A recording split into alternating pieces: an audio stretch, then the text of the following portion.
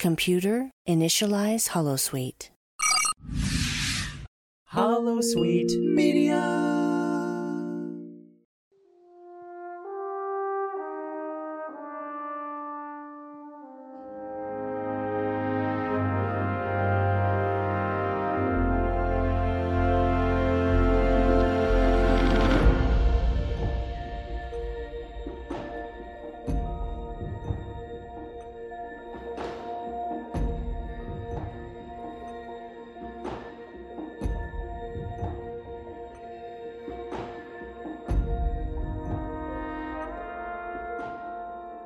We are back for another episode of The Expanse, a Star Trek Enterprise podcast. I am one of your two hosts, Kyle West. I'm joined by, as always, Chris Hill. How's it going? It's going well, my friend. It's going well. I'm looking forward to pretending to be a fashion expert this week as we jump into the uniforms of Star Trek Enterprise. So we were initially talking before about tackling like all of the clothing in Enterprise, but it's such a, I mean, just looking at the rundown that you've got for this week, it's just, no, there's a lot to cover just with Starfleet uniforms. So maybe we'll tackle other stuff later, but I'm really looking forward to this week's conversation. You know, one of my favorite uniforms, maybe my favorite uniform altogether on the NX-01. So before we do get talking, and Chris, you're going to be leading the conversation for us this week, I just want to remind everyone that they can find us on all good podcast apps. And you can type in The Expanse and Enterprise podcast to find us. And please subscribe to us. It means the world to us, helps with our numbers, helps us climb up those algorithms. And also another thing that helps us with that is a rating. So please give us a rating. We're on 4.8 overall.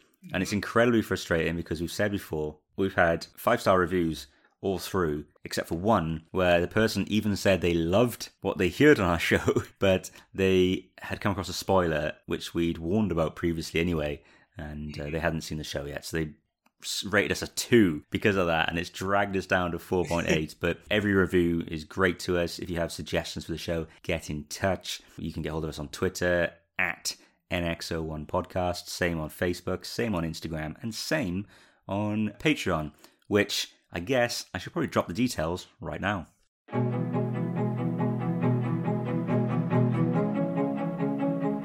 If you enjoy listening to The Expanse, a Star Trek Enterprise podcast every week, then please consider supporting our show by becoming a patron. Visit our Patreon page at www.patreon.com/NX01 podcast to view our subscription tiers. Benefits of becoming a patron include earlier access to our episodes, bonus episodes, and much more. Your support helps us continue to maintain and exceed the high level of quality that you have come to expect from this show. To all our existing patrons, we appreciate you and your generosity so much. And to those of you considering joining us, we will be so thankful to welcome you into our group of patrons. Visit www.patreon.com/NX01 podcast for more details. You will also be able to find the website link in the details for this podcast episode.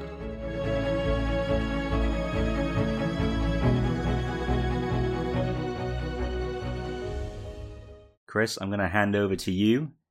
You take on the main guy duties this week, my friend. All right. Like Kyle was saying, we decided to kind of go through the attire there on Star Trek Enterprise, and just kind of starting off with the uniforms. I wound up coming with a pretty big list, so we'll just start off with the duty uniforms, the jumpsuits. Definitely something we hadn't seen before in Star Trek, because it was mainly either tunics and black pants or pajamas. Yeah.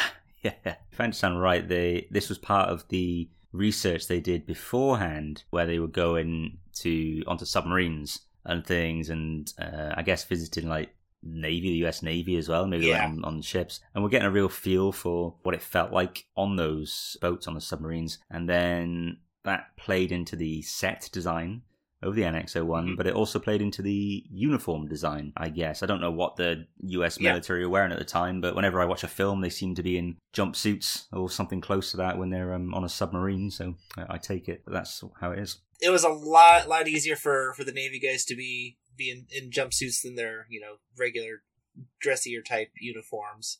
So, but yeah, with the jumpsuit, gave you a lot of pockets. You do love the pockets. You mentioned this Yes. several months ago about loving the pockets on the uniforms. I love that's the first note we have, guys, on our rundown. Lots of pockets. Oh yeah. 2 exclamation points, by the way.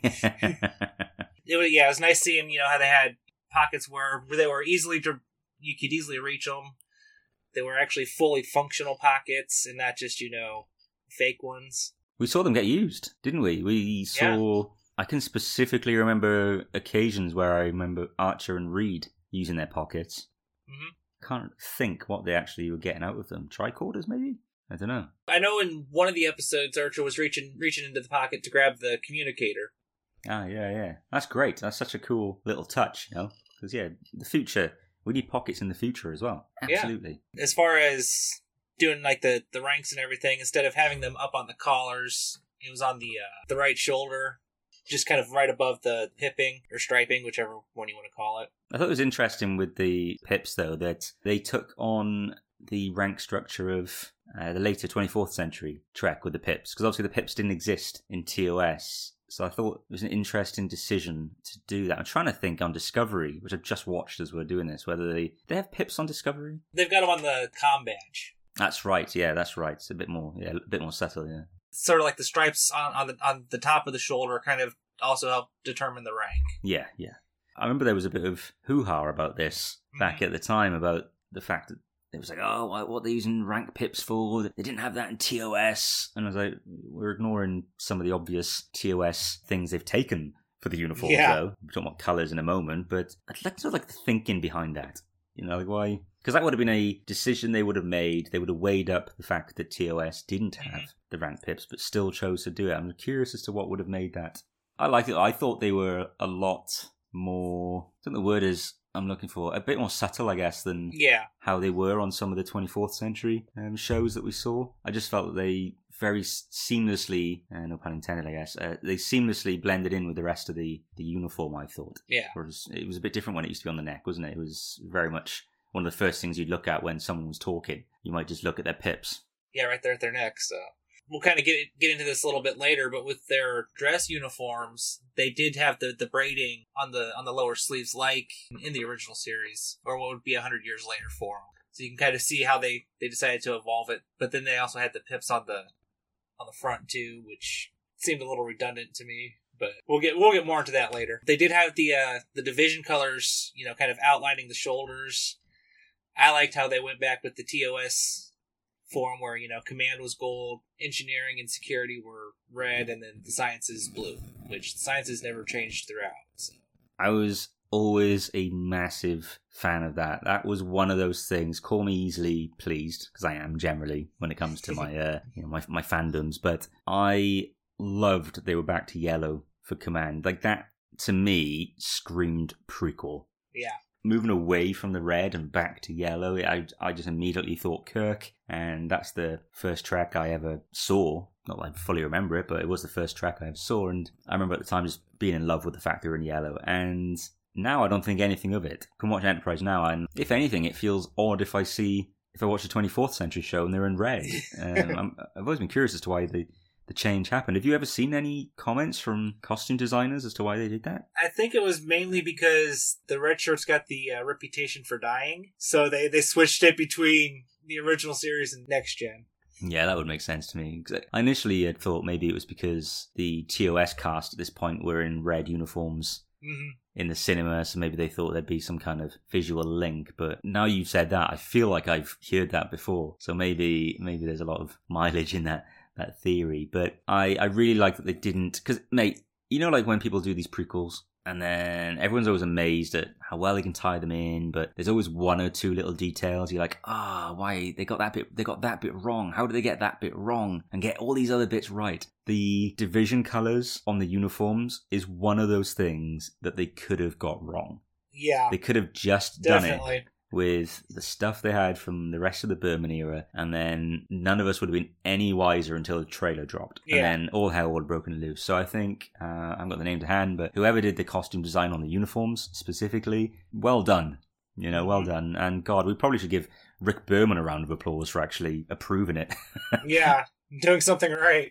Am I right in saying, Chris, because you watched Enterprise, that was your next trek after TOS, that you hadn't even left yellow as a command color yet? Not really. I mean, because I had seen a couple episodes of Next Generation. I mean, I knew it was different because, you know, different show, but I really appreciated the kind of call forward, if you will, to the original by having the divisions the same. So where do we think the blue came from? Well, they weren't quite blue. The uniforms turned blue, didn't they? More blue in season 4. Yeah, they started out a darker blue and then became a lighter blue. Yeah, so where do we think the blue came from within Starfleet's colour system, and why do we think it got dropped? Because that's what I love about Discovery, by the way. I can't remember if that's in your rundown order at all, but Discovery really sort of helped make the Enterprise uniforms more canon.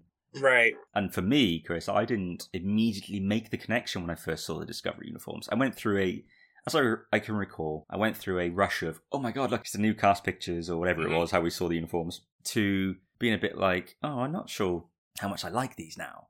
I'm not sure. And I was like, why is it blue? And then I was like, oh, wait. I was like, holy shit, they've tied it into Enterprise. You know, this looks like a logical continuation from the Enterprise uniforms, which would have been... Well, we saw they were still in... Well, we'll come on to the variation of them, but we know that colour was still in play, 80, about 90 years before. 89 years, yeah. And then I was like, oh my God, that's amazing. And it made Enterprise seem legitimate. I've had this conversation with my father before, I think. I think he said he didn't like that they were in different uniforms so close to TOS. Yeah. But I was like, well, you know what? I kind of rather see them keep synergy with Enterprise than with TOS, because I can... believe that they could end up at TOS, which we later see in season 2 that they do, and actually they go with a amazing hybrid design where it's still got the collar of the Discovery uniforms, but in the design, not so much the color, but then the TOS color. And I just think they've managed to bridge a gap to Enterprise's uniforms. But you know, why was Starfleet using blue as their predominant color for 100 years, 100 years plus? My guess is the recognizability of the NX-01 just became so really iconic that Starfleet was like, hey, we'll probably just have everybody else be in these blue jumpsuits because that represents Starfleet and that's what we are now. I tell you, of the bright colours of exploration. Yes. And when they get away from war and violence, they go to nice bright colours. Sorry, that was a bit of a detour from division colours, but I just thought it's interesting to me that they went with blue, because we hadn't really ever seen blue as a prominent colour, except for on, you know, Mr. Spock and Bones. Beyond that, blue had never really been a main colour, as those are secondary characters wearing it, and then suddenly we end up with blue as the predominant main. We can kind of branch off a little bit too with the uniforms they had on the USS Kelvin, which those were more of a teal, but still within the blue shade, and that kind of, you know, have, you know, are the Enterprise ones, then the ones that they had on the Kelvin, and then Discovery. So that's sort of like a nice little flow between everything. Oh, it's nice to see Enterprise being so influential. Ingrained, and influential in Star Trek now, isn't it? You know, we did see the assignment patch there on the left hand side, and if you look in episodes, it was either Affliction or Divergence, whichever one we kind of started out on Columbia, you'll see that theirs is different than Enterprise's. But they still have the Starfleet patch, don't they, on the right? That actually didn't come until 2161. Oh, is it? Oh, yeah. Gosh, there we go, okay. Do you know, I thought that, but I kept seeing images or pictures of this Starfleet patch, and I was also always thinking, God, did I just miss it? So I assumed it was always there, and you're the first person who's actually said to me, no, it wasn't there actually until the final episode or something. I'm like, oh my... The final episode. Yeah, the alleged final episode, yeah. And I'm just like, oh crap, I was actually right that they weren't wearing this. I thought I was going crazy. Yeah. And you've made me feel a little bit more sane with that revelation for me. Yeah, but yeah, with those uniforms, they put epaulets on top of the shoulders, making it a little more of a formal type for whatever reason. Just kind of thinking back to my time having to wear uniforms and everything, is like, yeah, if you have your jumpsuit, you don't really need the epaulets a whole lot. They're on military clothing, aren't they? Yeah. Because I remember my father was in the Navy reserves decades and decades ago. I just feel like I remember the visual of that. So I guess you could kind of... Maybe that was our hint at the Romulan War. Yeah. These Are the Voyages didn't mention that war at all, which was meant to have been Starfleet's first real conflict forget the Zindi thing but an actual full-on war.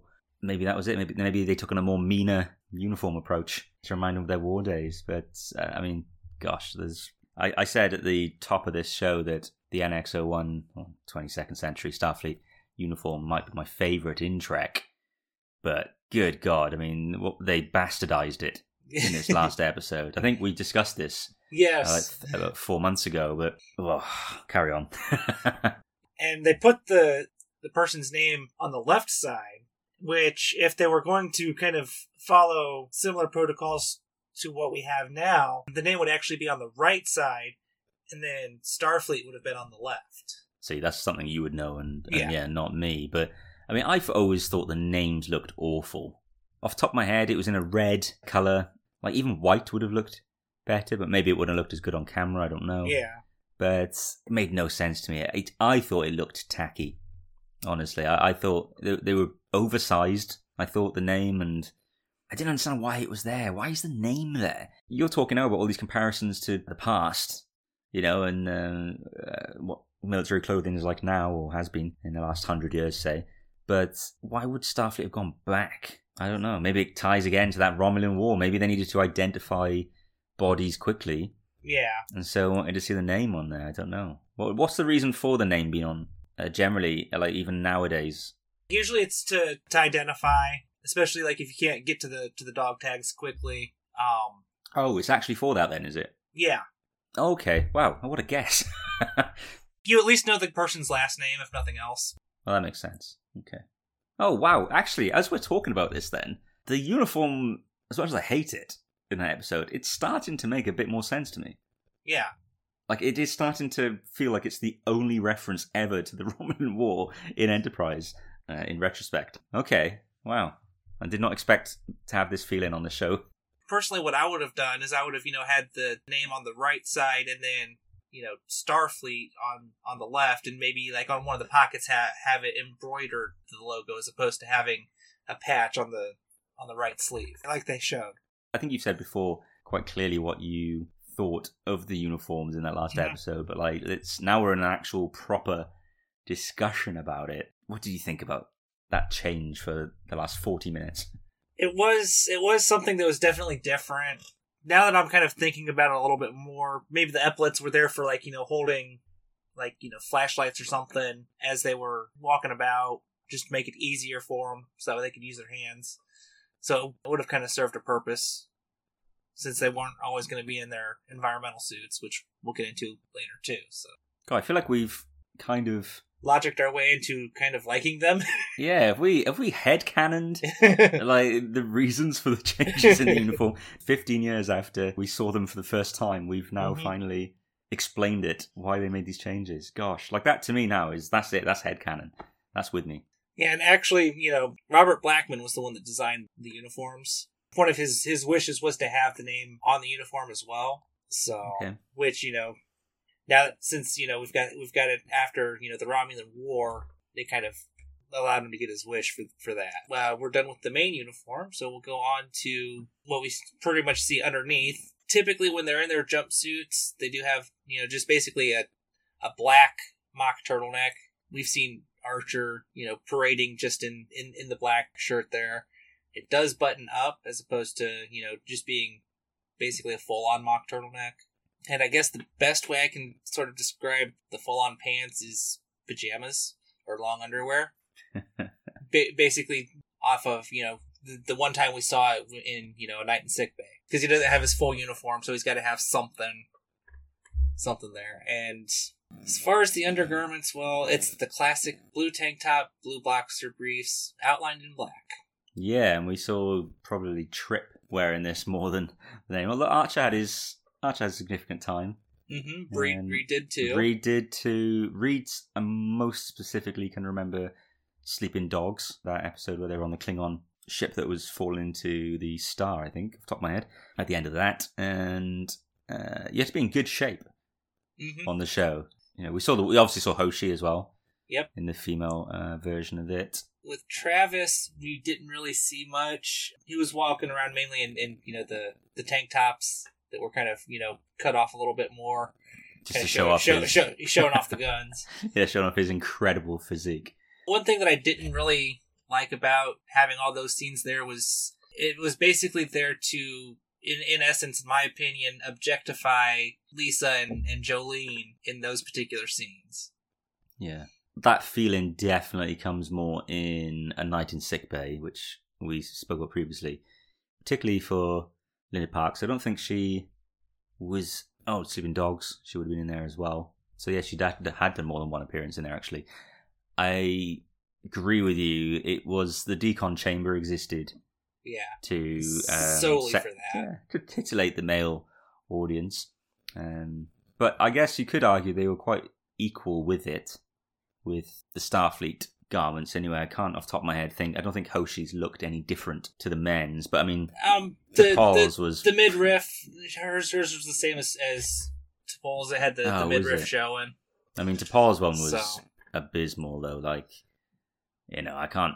Well, because she was the one in the cat suit. Because of Berman's fascination with the damn things. And I know we're going to come on to that later, but like when you see the decon chambers... Look, don't get me wrong. Jolene was in fantastic shape and had an incredible physique on her, and she's not unpleasant to look at. And I think male, female, straight, gay, whatever else someone may be, I think we can all recognize that Jolene looks fantastic there. But her stuff was too short. It was too small. Yeah. And I thought the guys looked all right in it, funnily enough. It probably was designed with that in mind as well, to make sure the men... Probably, sadly, to make sure the men were more comfortable wearing him. I mean, you look at Trip.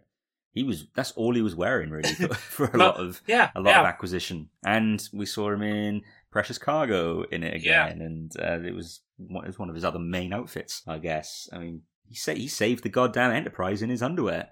Yeah, but is that normal for an organization like Starfleet or like anything nowadays to issue like the undergarments as well? Usually you will have like an undershirt with any of your uniforms.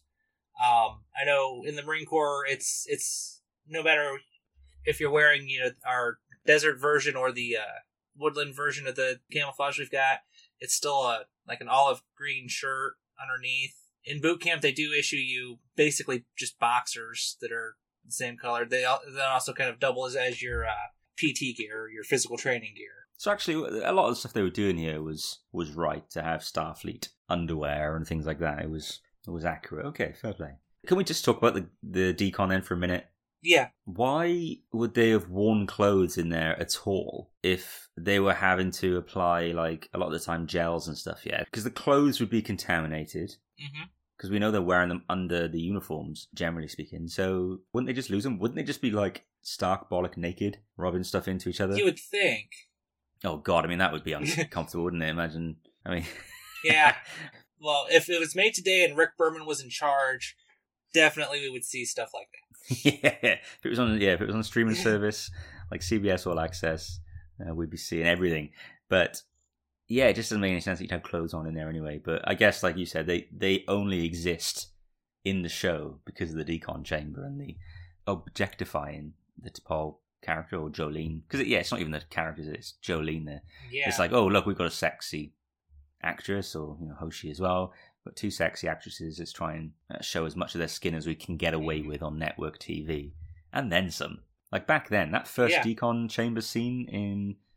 Broken Bow, and then the one in Night in Sickbay with just Archer and T'Pol. Like, those are pushing a few barriers, like, and pushing the limits.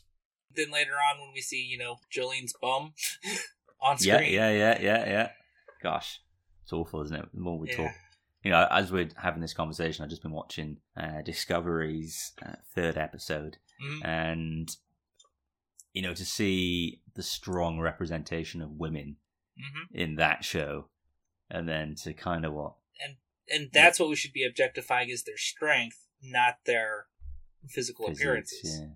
But, we're seeing a difference now in that there's more women in senior roles, as opposed to before there wasn't. Yeah. There just wasn't. It was mostly men creating the shows or running the shows, and the male gaze is what we were seeing Star Trek through. Well, from the very first episode in 1966, we've always seen it through the male gaze. Now we'll kind of transition from that to something that I much prefer talking about is the headgear. They had two styles from what I can remember. One was more like a regular U.S. Army cover where it's not quite like what I have on my head currently, where it's sort of resembles the kind of hats they wore in the American Civil War on both sides, but sort of rounded off. And then we also did see one that's actually more like mine. That's an actual baseball cap. I was a big lover of the baseball cap. Like when we see Archer and Trip, first time we see them in Broken Bow, and they got the caps on, and I just was like, wow, these are so much closer to us than they are any other Trek. And I love them. I mean, I'm so jealous. Every time we do the show and you're wearing your NX-01 hat, I'm just like, oh, son of a bitch. I want one of those. A lot of times I'll wear it at work, too. I mean, I've only gotten a couple of people to kind of recognize it, but that's all right. Meeting Trekkies in the wild, man. I love the hats, though. I thought it was great. And I love that they never forgot about them, either. Yeah. You know, they made many appearances throughout the show. So, I like touches like that. Yeah, I'm going to say, as the show went on, though, they did kind of, fall out sparingly, and when I saw it once in the final season. But that had been in The Forge? Or whatever the episode is called. Yeah. Yeah, so we've still seen them when they're on, like, in particularly hot environments, but I guess there wasn't many of those, as you said, as the show went on longer. Yeah. Next thing I've got on here is the dress uniforms, which, this was more, for your diplomatic and formal settings. It was fairly similar to the jumpsuit. A lot of times it was actually more of a two-piece set. Fewer pockets, but that's okay. You don't need a whole lot of pockets when you're engaging in diplomatic missions. And on here, they included, both pips and the braids on the sleeves to signify rank. And we really only saw any dress uniform in the final episode. Can I just say, Archer's uniform in the end, like the dress uniform with the white collar, wow. Yeah. That was a fantastic uniform design compared to what we saw in use on the ship. It's one of Archer's definitive looks for me. If you think of Archer in the show, I always kind of picture him in that uniform. And I think Trek has had some good dress uniforms and some really tacky uniforms. Like, I hated the ones that were kind of around, I guess, from the TNG era of they just had like the gold. Yeah, the gold trim. I thought it looked tacky sometimes, but then on the other hand, the dress uniforms in Star Trek Insurrection, which I can't remember if we saw them ever again. We saw it at the beginning of Nemesis too. Yeah, I was about to say, did we see them there during the wedding? Yeah, that was also a gorgeous variation of the normal uniform, and then this was like the next one along that's done it, and I feel like we're on a good run now, of dress uniforms. They don't look, because beforehand they didn't always look like something you would wear for an important meeting with someone. It was kind of like, wow, that looks worse than your normal uniform, mate. Why are you wearing that? Yeah. So I was a big fan. I mean, did you like that uniform Archer was wearing at the? I do. My really only problem is having, both the pips and the sleeve braids to signify rank. Why is that a problem for you? Because in the military dress uniforms, the rank is on the sleeve, so you don't need the rank on the collars. Okay. Like, the only time that you would put, rank, it would be if it's raining out and you've got the big trench coat to go with your uniform. You'd put your ranks on the epaulets on the rain jacket. God, how much money do the militaries of the world spend on these various different uniforms and overcoats and I don't know. Underwear? I don't want to know. I'm just glad I got it for free. The next uniform that we kind of see is the flag officer's uniform. It was more of a navy blue as opposed to, like the lighter blues that we saw with the jumpsuits or even Archer's dress uniform. This one included more of a tie. It would be similar to, like in the Army, the Class A's. In the Marine Corps, we called them Alphas, which it was a green jacket that had the rank on the sleeve and everything, and you'd have ribbons on for, stuff that you were awarded with. So. And the striping was different on the flag officer uniforms. It was a red and white one, just kind of signifying that it was different. Because we see that mostly on Admiral Forrest. And again, It did have pips and sleeve braids. That's one of the things that I still don't quite understand why they did both. I guess they didn't have any ribbons or medals or anything to stick on. So they had to have something on the front. So, on to the excursion uniforms. We saw these ones just a couple times in Desert Crossing and Kirshara. Those were the two main ones. If you've ever seen what the frog suits kind of look like with the Marine Corps, that's what I'm guessing they drew it from. Because with the frog suits in the Marine Corps, they've got, instead of, it being a solid color on the sleeve, it's it would be the desert pattern that we have. The assignment patch, again, was on the left side, just like the regular jumpsuit.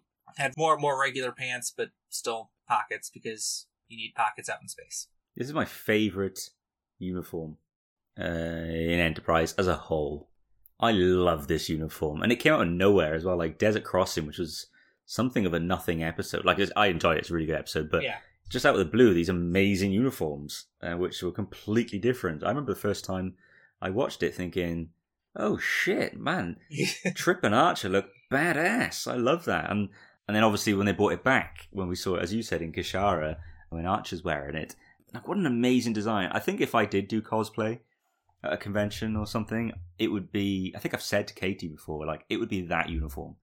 That would be the one I'd want to wear, because it just looked so normal. Yeah. As you said, like, it looked similar to suits in use nowadays, and like, it does. It just looks like normal clothing that we would wear. It's probably one of the easiest Trek costumes you could make for that reason alone. I love this design, and for me as well, that was such a smart costume decision on the show, because I'm trying to think off the top of my head, have we ever really seen Trek acknowledge different weather conditions to change in the gear? Like, not really. No, I can't think of anything off the top of my head. I know the one where Odo and Quark are stranded on that one planet, they did have sort of an expeditionary type gear, but yeah, I mean more like this proper almost camouflage gear. They were wearing it so that you can't notice them amongst the sand, and I thought it was just amazing that they went to that detail, because normally in Trek they would just show up in their normal uniforms, regardless of the of how hot it is there. They'd just be there in their standard jumpsuits. Yeah. Oh, I loved it. I love this design, man. That leads us to our excursion jackets, which I didn't realize that there were actually 3 different kinds. The heavier jacket, like we saw in Broken Bow, which was more of a quilted. Just kind of reading up, my guess it was for, between 20 and 40 degrees Fahrenheit, for more colder temperatures, just kind of keep you insulated that way. The next one was the Type B, which wasn't quilted, but still had the same design. It was more of a light jacket for the milder areas. And then they did have an overshirt, like we saw in Kirshara, that Archer put over his main suit. His main suit there. Which that one actually didn't have any patches or anything, just pockets. So that would probably actually be about the easiest one to do. I think we've said this off mic, off air, many times about the heavier version of the jacket seen in Broken Bow was the best jacket, and I don't think we ever saw that specific jacket in use again. Like off the top of my head, I can't think when we saw it, because I remember like the lighter jackets and such. I remember seeing those, thinking that they were a bad knockoff. Yeah, same thing, but just like you see it. And I remember when I first watching it, I was like, "Oh, they're in the coats again." Wait, do I remember the coats or jackets different to how they were? And then you watch Broken Bow, and you're like, "No, that is a different jacket." And then it was like, is it meant to be a different jacket, or did they just misplace those jackets? And I'd like to think that by 2001, Trek wasn't losing stuff anymore, like in the warehouse, So it's like, no, this must be a deliberate choice. I mean, I loved the heavier version. If I could get one of them for like this, we've had non-stop rain for like 3 days now here. Really bad rain. And if I could have one of those heavy jackets, I'd be happy. I'd be set for the winter. Now that we've kind of circled back to our heavier jackets, they did have an Arctic gear available. We saw this in the Anar when Archer and Shran head down to Andoria. Had several layers with it, insulated. definitely for your Sub-Zero Fahrenheit areas, which would be like what, like -20 for you guys? I don't even know. I get confused even just the mention of Fahrenheit, so I'm just like baffled by it because I'm a Celsius guy and I will be until I die. I thought it was very, given the budget cuts that season 4 suffered, and despite that, the amount of changes to the bridge we saw, and they're definitely using different jumpsuits because of the color. I did think we were incredibly lucky to get the Arctic gear. Yeah. Because I don't know if they repurposed something, or maybe it was cheaper to knock up than you'd think, but you're still paying the person to make them. Yeah, I just thought we were lucky to get it, given what it was like. But then they couldn't, just for continuity for nitpickers, which is what we're doing right now, I guess. You couldn't have, the desert gear, the different jackets for different temperatures stuff, and then not have something for when you go into an Arctic environment. They had to have something, didn't they? I really liked, kind of like how they looked and how they were able to actually fit Andorians too, because at that point, it wasn't really, it was mainly designed for humans, but Vulcans could also put it. But it is nice that the Andorians were able to fit, which I don't know why the Andorians would exactly need it, since they were kind of used to their planet. Maybe they would become so used to interplanetary travel that anyone who'd been off-world wasn't so acclimatized to their own homeworld anymore. I'm going to say that's possible too. Alright, now we'll go on to the environmental suits, which I think these are the best environmental suits. Easy. Maybe a close second would be the ones that they've got on Discovery. Yeah, I was going to say that. Discovery's a second, without shadow of a doubt. But yeah, see, these environmental suits definitely protect you better than the shower curtain versions we see in The Naked Time. As far as the other TOS EV suit that we saw, it kind of seems like that would be a more natural progression from them, especially considering what we saw there in the motion picture that Spock was wearing. I think the Discovery ones are quite a logical continuation, aren't they? Yeah. Don't get me wrong, I doubt very much they did much reference at all to the NX-01 EV suits when they did the Discovery ones. I bet they were just going kind of off what is in use now and then making it futuristic. But it does feel like a logical... I mean, I wish they'd kept the colour in. That would have been cool. Perfect. Yeah. But, I'm sure you'll describe now what the Enterprise one was like. So. It was more of a copper color. Did have a little bit of rubber on the outside, at least, that we saw, since they didn't exactly give it a name. They did have name tags and assignment patches on the front of the suit. So that's probably where they decided to go ahead and put it on the actual uniforms during the Romulan War. You did actually have an undersuit as well, in case you got to a spot where you could, restore whatever atmosphere was needed on that ship and then muck about on the ship that you needed to, which we saw in Sleeping Dogs. Again, that's another great detail. They're not just putting it over their standard uniform. Yeah. I find that stuff... I know someone's been paid to think of that stuff, but it's still just... I appreciate the effort that goes into that, If we could just circle back onto the name tag things. Off the top of my head, I can't remember the names on the EV suits. Would that mean that every crew member has an EV suit on the ship? That would be my guess. Either that or... They have, just a certain number of different sizes, and the name tag can come off and on. Right. Just if it can come off and on, what's the point in even... I don't know. Oh, what a gorgeous suit. You know what makes these suits less enjoyable to see on screen, though, now, is knowing how much the actors hated them. Yeah. Hated them. And even now, they're still talking about it. I saw an interview with Phlox himself recently, John Billingsley, and he was asked about the EV suits.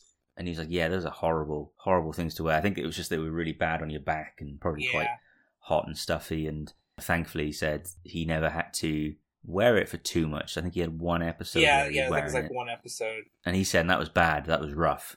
But then he was obviously asked about...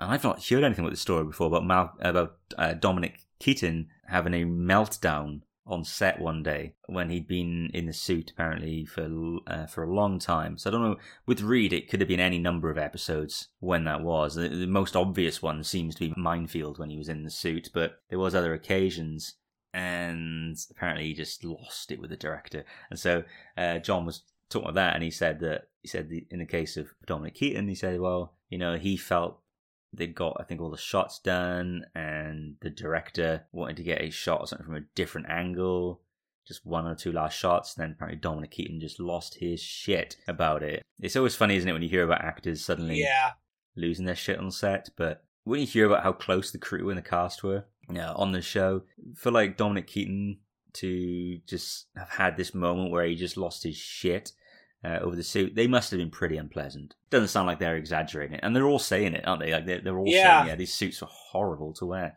I'm guessing that it was more of a metal as opposed to a plastic, because that's the only reason I can think of for it to be heavier. I struggle with my back these days anyway, and so just the thought of being in one of them makes me feel bad. Chris, if we should remember as well that they were using the imagery of the crew in these suits to really sell the show. Yeah. There's that image which we're using actually on our art for this show on podcast apps, where, they're walking with their helmets and stuff.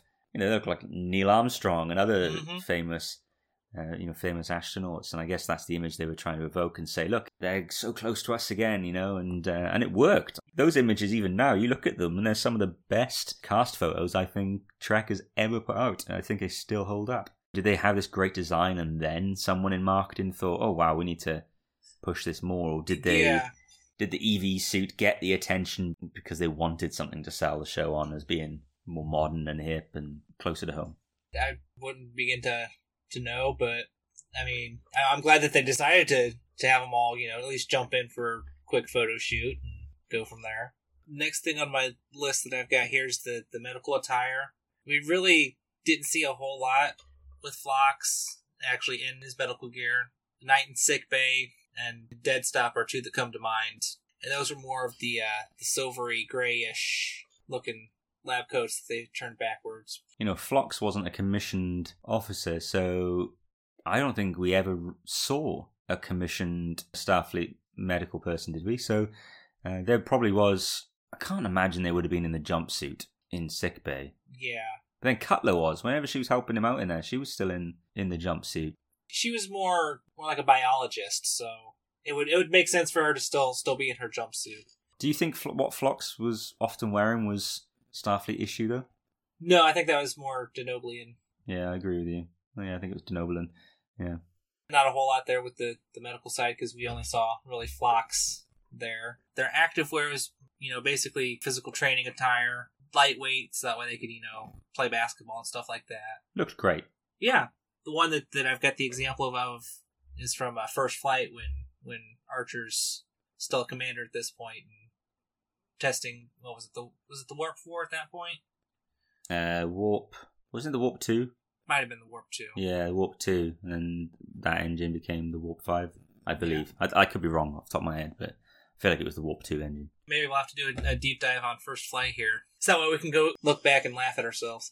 But yeah, it had... On Archer's, it had his name on the right side. Not right as incorrect, but right as an opposite of left. I didn't take it that way, don't worry. Just clarifying to everybody else. So. And the Starfleet patch was on the left side, or on the left sleeve. For everybody else that kind of came aboard or, got cloned, they had a provisional uniform, which was just a gray jumpsuit, no rank or anything. We saw that mostly in Similitude, which is why I brought up the cloning thing.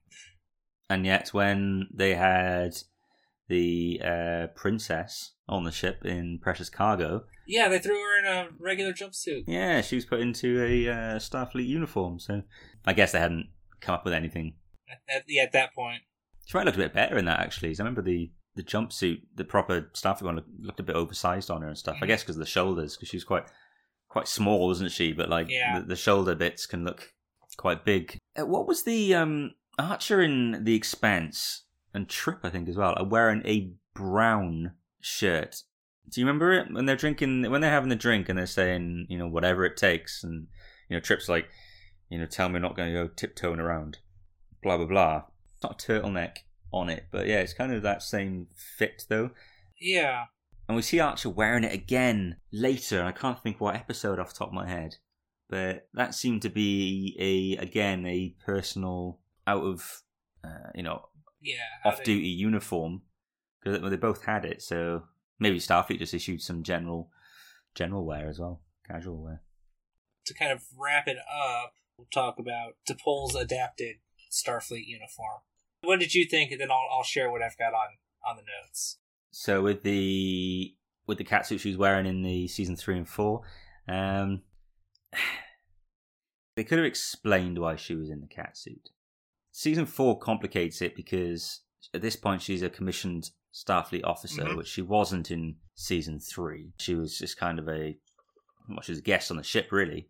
But season 4 she was commissioned, so in theory she should have been in the standard uniform. Now, if they had given some kind of explanation as to, even I guess in season 1 with the brown, well, the multicolored one, I guess, with browns one that she was wearing, if they said that it's being worn because it has inbuilt thermal, I don't know, some kind of stuff that helps keep her warmer. Yeah, regulate the body temperature and things like that, then the catsuit could have made perfect sense, and we would have had an in-universe explanation for it. When she switches to the coloured ones in season 3, it kind of just at that point feels like, okay, T'Pol just likes to wear a catsuit then. She enjoys it. Again, she looks fantastic in it. But yeah, the season 4 complicates the issue because here's my thoughts. In season 1 and 2, I don't think T'Pol's catsuit, colour of it, I don't think it's a sexy uniform. Yeah.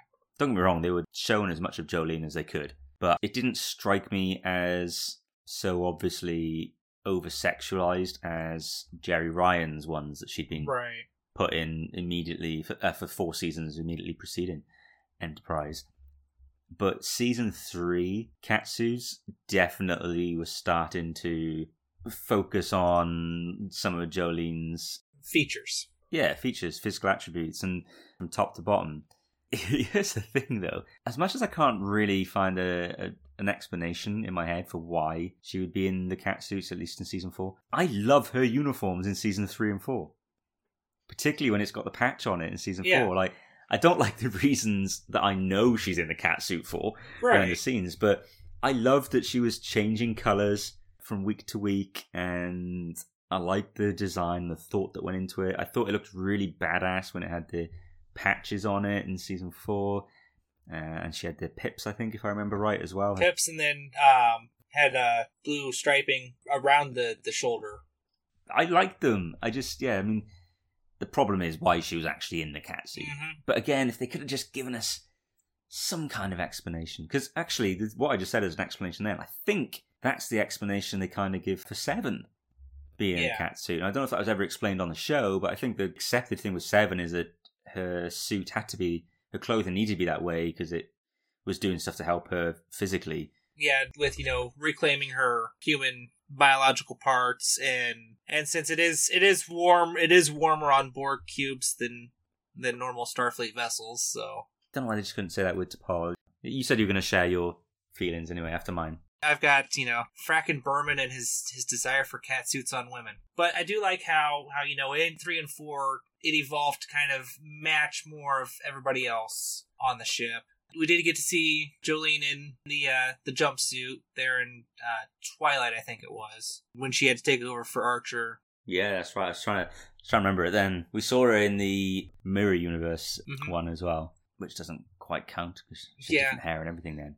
I think the colouring as well, when you think how bright and colourful her outfits were in season 3 and 4, it almost feels like a little bit of a segue towards TOS fashion, because we know that they start wearing bright colours and stuff like that becomes a part of the 23rd century. It's almost like we're seeing a glimpse of an alien culture's fashion that is a culture that's going to be so closely linked with Earth in the next 100 years that it kind of gives you the idea that those cultural fashion choices start to influence Earth's own choices for, again, like what we start seeing the TOS people wear and things like that.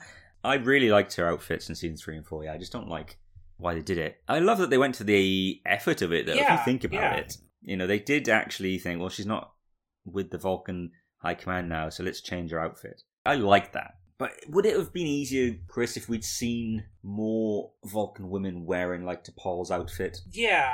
In season 1 and 2?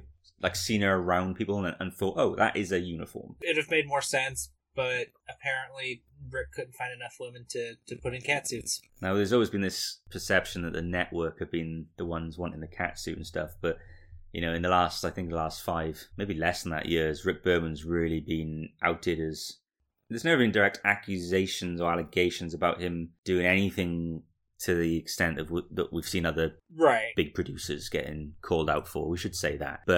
And I would imagine something would have come out now if there was anything there. But I think the overall assumption that can be gathered now is that Berman did become a little bit of a creep. A bit of a creep just around the women, and in the sense of wanting them in these outfits and such. And I'm sure he was keeping the networks happy. Like, or whoever was at head of Paramount at the time. He probably used them as the excuse to do it. Exactly, yeah. You know, I think 7 and 9, when they saw how the media jumped onto that, I think it was never in doubt that T'Pol was going to be dressed the same way. Because that was suddenly how a woman needed to be. Had to be in a catsuit. And I know we'd seen catsuits previously. You know, people have to remind me that Kiro was in a catsuit. Not so obvious. I don't think it was a sexual one. It was a similar fit on all the Bajorans. I think that's the big difference here that we're kind of pointing out, is that, you know, in these two instances with Seven and T'Pol, they were skin tight and in some instances tighter. When you have to have loads of people help you get into your outfit every day, I think Jerry Ryan talks about how going for a piss was a problem and things like that. And I mean, that's just think, why are they even in that? Which, you know, kind of, you know, tangenting off into 7, it is so badass seeing her in her Fenrir Ranger attire in Picard. I do like that Jerry herself recently killed the story of that she'd passed out on set because of how tight the catsuits were, and that's why they changed to the more sort of fabric, stretchy material it looked like in the later seasons, because she's in obviously that silver one at the start, and but she said that story's not true. I think it's just a myth that has just grown and grown in legendary status over the years. But I don't think I've never really seen much from Jolene, to be fair anyway, but I don't seem to see any complaints from her about the process of wearing the uniform, but I don't know if I've ever really seen anything from her about having to wear the uniform at all, or about how she was sexualized on the show. The downside is that, you know, Jolene doesn't go to conventions anymore because about 12 or 13 years ago, some fan was a creep with her, using that word again, and we all miss out as a result. I don't know what went on there, but I guess you could argue that probably wouldn't have happened had she not been overly sexualized on the show. Like, that weirdo who did whatever he did to make her feel uncomfortable, or whatever the experience was, he sees her that way and saw her that way because Rick Berman's Star Trek presented her that way, and never even tried to give us an in-universe explanation for it. I know the explanation would have been treating us as if we're stupid. Don't get me wrong, I understand that you can't suddenly justify something for that, but I don't know, it would just make it seem so much less cynical a move, I guess, if you thought that there was some kind of reason why T'Pol had to still be in a catsuit as the show went on. You know, I cannot explain her being in a catsuit in season 4. There's just no explanation for it. If you kind of look at it, though, it does get, you know, looser as the show goes on, too. Not as tight to the body. Yeah, you're right. But at the same time, it's funny because I think the looser one is what starts to make her look sexier in her day-to-day work. Do you know what I mean? Like I said, I never really saw the catsuit of season 1 and 2 as like a sexy outfit on her, but I did with the later ones. We've done so much season 2, in particular, reviews on The Expanse so far. Just going back to Paul's hair in season 1 and 2 just throws me off so much sometimes, because in my head, when I picture T'Pol, she looks like season 3 and 4 T'Pol, you know. So, but yeah, again, if she suddenly grew her hair out as soon as she clearly wasn't having to follow a regulation of the Vulcan High Command, you know, why did she stay in such tight or form-fitting uniforms? But maybe she thinks she can move better in them. Yeah. Those jumpsuits you probably can't move in very well, but then she's not military. If she was like tactical, security, then I can't headcanon my way around this. I'm going to assume it will be to do with regulating the body and like temperature and blood flow and all that stuff. Let's just go with that. And not that Rick Berman and his other old white men at the networks and stuff were just a bunch of perverts who assumed That's what everybody wanted. Yeah, that 15-year-old Kyle who was watching Enterprise the first time in 2001 was into it. I mean, I probably was. But that says more about the fact it's just manipulating teen men and teen women as well, not just men. But but it has a negative impact on women more because these 15-year-old girls watching it are thinking, oh god, am I meant to look like T'Pol? Yeah. We want people to want to be T'Pol and look up to T'Pol because she's such a strong, independent, intelligent woman. But I guess the message they were sending was you can't be all those things but not be sexy as well. You've got to be sexy. Which I am glad that they have on Discovery a character like Tilly. Gosh, I've listened to a few podcasts and seen a lot of comments online where women have said that Tilly made them feel like they could be a Starfleet officer. Yeah. They'd never felt that way before. They still had heroes in all the Trek shows, but they never thought they could be one of them until they met Tilly. Yeah, they never saw someone that was like them. Yeah, absolutely. And I think that does mean a lot. But also, Discovery has not been innocent, I think, in perhaps showing some unnecessary titillation, I guess. Whenever I watch the Vulcan Hello, I'm always surprised when Burnham is suddenly shown walking out when she's having like a skin repaired from Mission Space, and then she's just in underwear, I guess, walking out into the corridor and putting it on. Now, don't get me wrong, the scene feels natural, and I kind of like scenes like that. That it seems natural. Yeah, it's not like the decon chamber scene. It's like you're like, hey, I've got to go say this right now. Damn the consequences. Yeah, I like that side of it, but the part of me's thinking, it just seems like such a, again, I use the word cynical, but such a cynical choice to have to show her full body pulling that robe over herself in the corridor, We know why they're doing it. And I don't think Discovery's ever really done anything since then that has leapt out to me as feeling a bit male gaze. And I don't think they even would try it now. Probably about the closest would be kind of showing the flashbacks of Lavrel and Vogue together. See, I was thinking of that, and I was wondering, is that the same? Maybe it is. I don't know. It's similar but different. One of those type of things, I think. It was a sex scene, I guess, so you are inviting the idea of you'd expect nudity in those scenes. Whether you need to show it or not is up for debate. I don't care. When I die, I can think on my deathbed, I got to see Klingon boobs at some point in my life, if I remember them. But I guess with the Michael walking through, that was kind of like in a situation where we wouldn't expect to see someone like that. So yeah. But I also can still see Michael always doing that and not thinking about that. I mean, Michael wasn't a sexual character at that point, wasn't aware of her sexuality. I think she is now, as we're in season 3. I think she's fully aware of it. But back then she wouldn't have. It wouldn't have meant anything to her that anyone would see her dressed that way. Every time I see it, it just gives me little reminders of what Trek was guilty of doing with Jolene in particular. Yeah.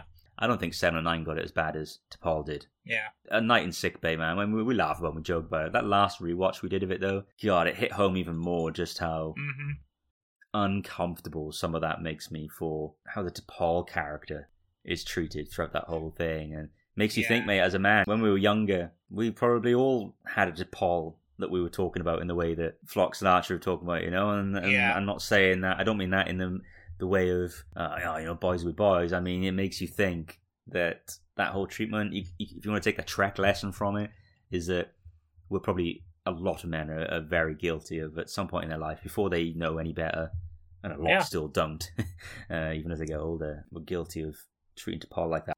God, I'm thinking if my daughter grew up and got on a Star Trek show and then I saw her, just a character being treated that way, where I know it's more than the character, I think I'd lose my shit. And thinking of when Hoshi had to crawl through, I can't remember the episode off the top of my head. Shockwave Part 2. Shockwave, okay. Yeah.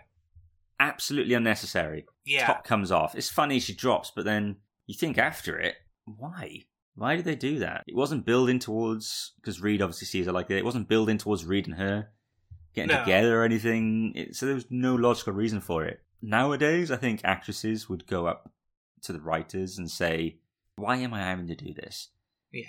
But I bet even if someone did back then, I just don't think that they would have been entertained for the conversation. Yeah. They would have just gone. But I think nowadays, like I said, I just don't think you'd see it in Trek. I think one thing people say about Enterprise is that it's quite 50-50 with how it sexualized like Trip and stuff as well. But it went a step further with T'Pol. Someone was enjoying seeing Jolene get her kit off. We'll say it was where most of the other Other Treks are, 100% one way. Enterprise, 75-25. Yeah, I think that's a better way of putting it. Enterprise was the first one that, even again, through the male gaze, the whole show, but it was the first one that started to present the men in similar fashion. And I don't think TV was really doing that at the time, so there was no need for Trek to do that. But and it seemed to work. Like women were in love with Trip. Women loved the loved acquisition in episodes like that. On December 16th, 2020, our weekly discussion will focus on the Star Trek Enterprise novel, Sirach's Soul. This is the third original Enterprise novel, following By the Book and What Price Honor, which we have previously reviewed on this podcast. If you'd like to be fully knowledgeable of what we discuss on December 16th, then please dig out your copy of Sirach's Soul or visit an online retailer to purchase a copy. We look forward to our next book club discussion.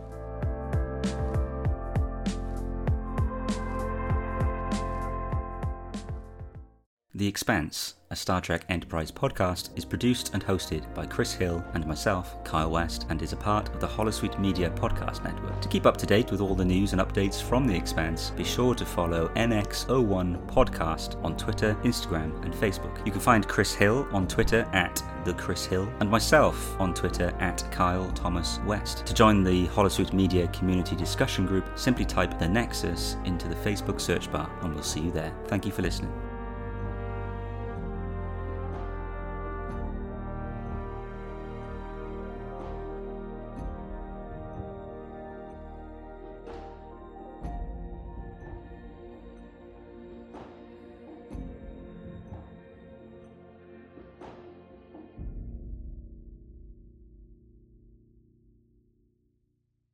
This show is brought to you by Holosuite Media. Computer, list other available Holosuite Media programs. Loading Holosuite preview program for Boldly Go, a Star Trek Strange New Worlds podcast. It's too much effort, and I'm busy. I gotta get this done. Mm-hmm. Yeah, he had stuff to do. He had logs to plant. He had a ship to take over. He had an entire plot to fill out and make everyone think that he needed to have a trial for mutiny.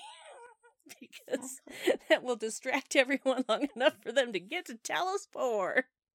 He's busier than Prince Humperdinck. Loading Holosuite preview program for Starpod Trek, a podcast exploring Gene Roddenberry's vision of the future. So we're seeing that the early Star Trek conventions were a nice balance between science fiction and real-world science. And that was cool because a lot of Star Trek fans are interested in science, and all of those science guests that were there probably were Star Trek fans, and they probably even said that they got into science because of their love of Star Trek. Loading Holosuite preview program for The Vedic Assembly, a Deep Space Nine podcast. We don't know what that Cardassian technology is, but it could, yeah. Do we need to know? No, we don't need to know. Just some bit of self-stealing stem bolts. Yes, it wants those self-sealing stem bolts. And somebody wants them. Because self-sealing, you guys. Yes. I mean, it's not just a regular stem bolt. I don't know why you don't get why these are so valuable. Okay. Computer, deactivate Holosuite.